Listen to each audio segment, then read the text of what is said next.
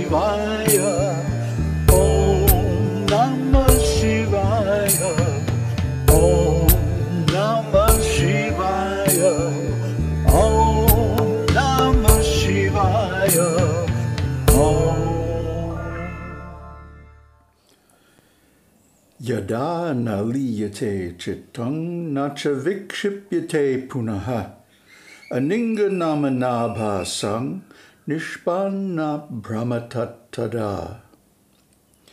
When the mind does not merge in the inactivity of oblivion or become distracted by desires, that is to say, when the mind becomes quiescent and does not give rise to appearances, it verily becomes Brahman. When the mind, brought under discipline by the above-mentioned methods, the practice of knowledge and discrimination, does not fall into the oblivion of deep sleep, nor is distracted by external objects. That is, when the mind becomes quiescent like the flame of a lamp in a windless place. In this steady condition, the mind realizes the non-dual Brahman alone everywhere. Or when the mind does not appear in the form of an object, when it is seen that the external objects are nothing but the activities of the mind itself, the mind, endowed with these characteristics, verily becomes Brahman. Namaste. So these few verses, the last couple and the next 3 or 4 verses, are the summation or the climax of the 3rd chapter of Māṇḍūkya Upaṇiṣad, Kārikā. And basically, they sum up the arguments by reason for the control of the mind to realize Brahman. So, in these few verses, the entire Jnana Yoga sadhana is given. Now, notice there's no mention of Atma Vichara. That's Ramana Maharshi's method. What we're talking about here is actually the same thing from a different angle of vision, a different point of view, more of a yogic point of view, rather than an ontological or existential point of view. What does that mean?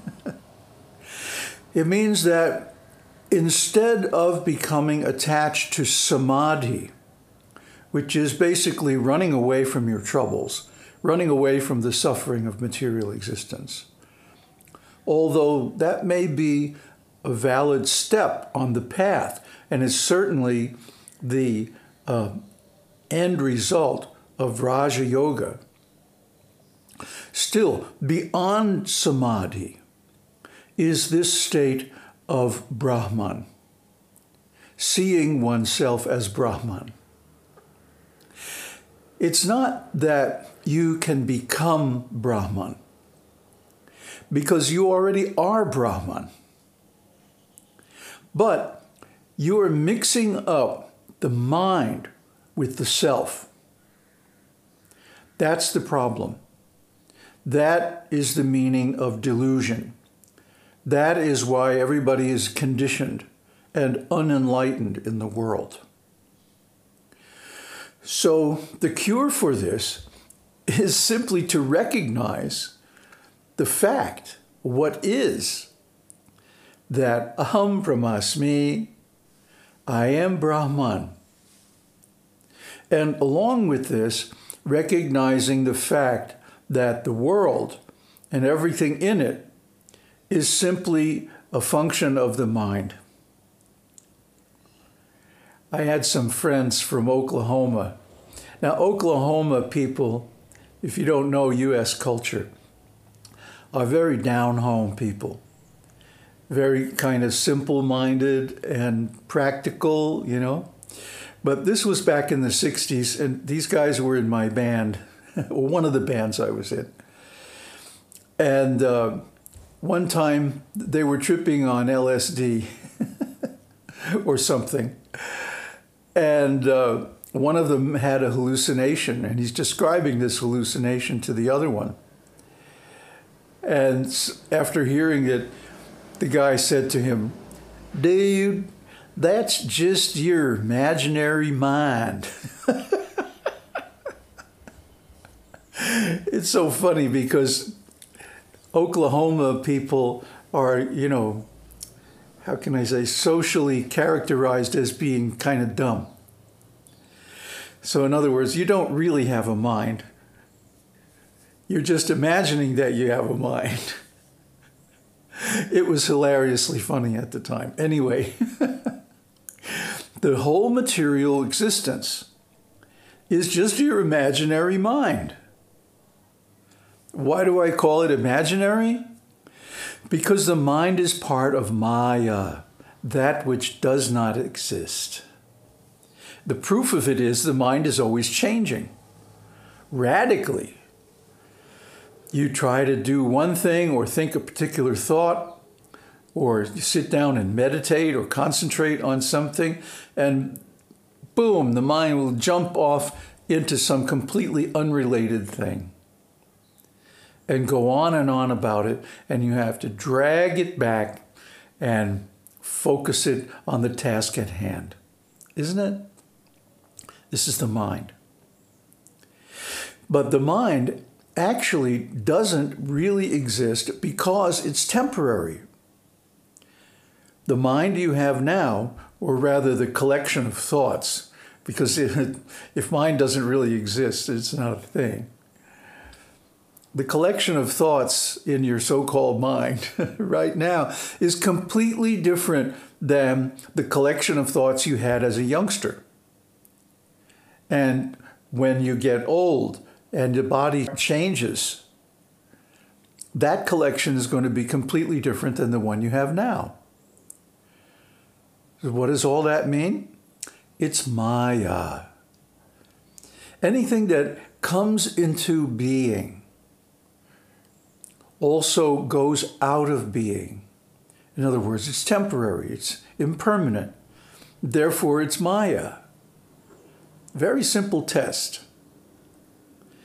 So all these thoughts in the mind are simply illusions, like mirages in the desert.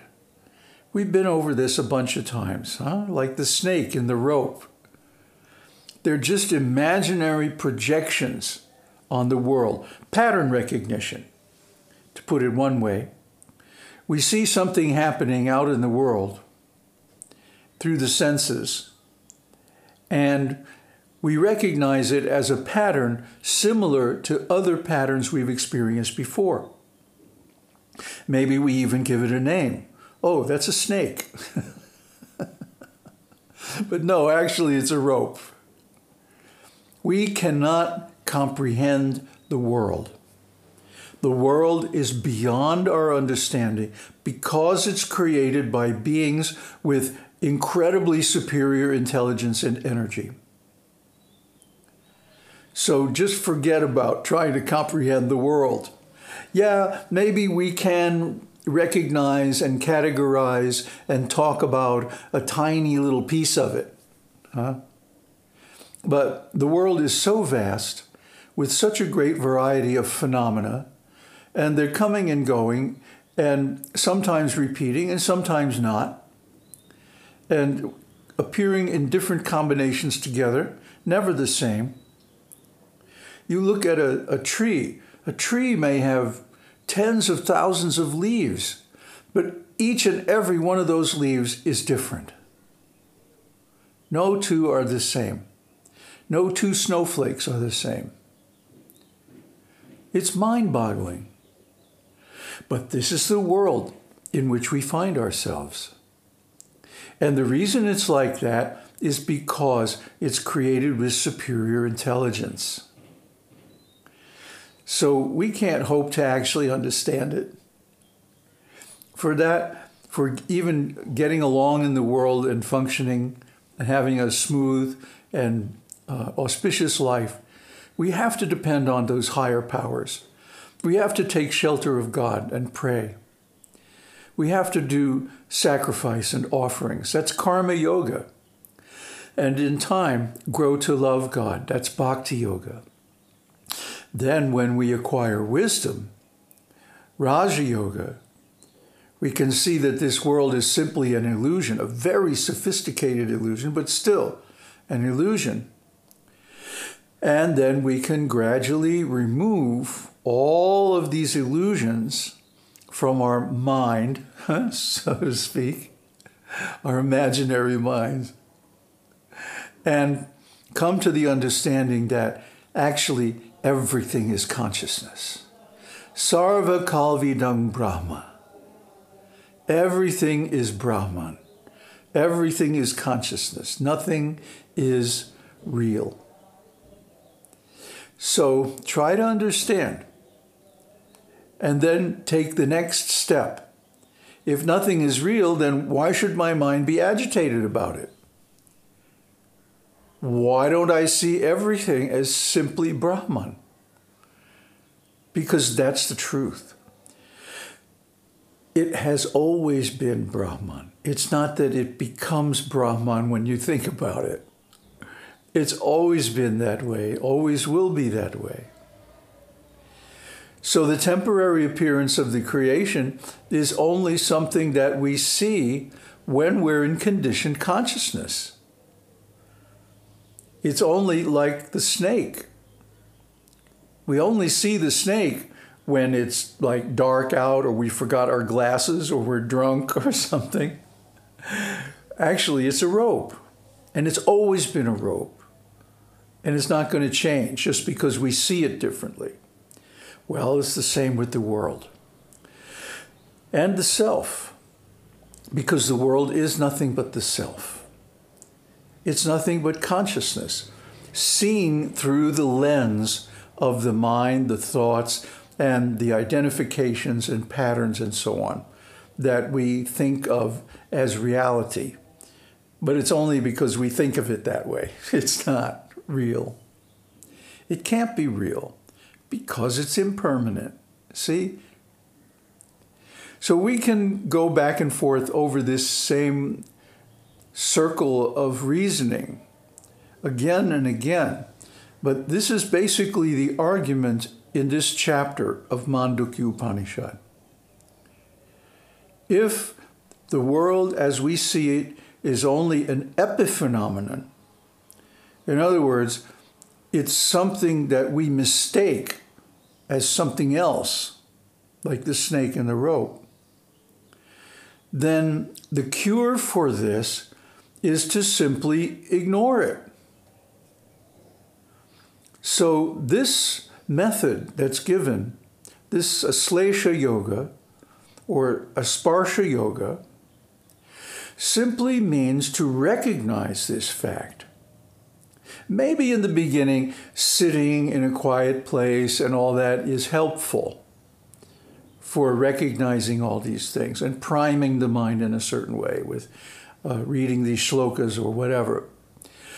But ultimately, we should be able to maintain this mental composure even in the midst of all the phenomena of the material world.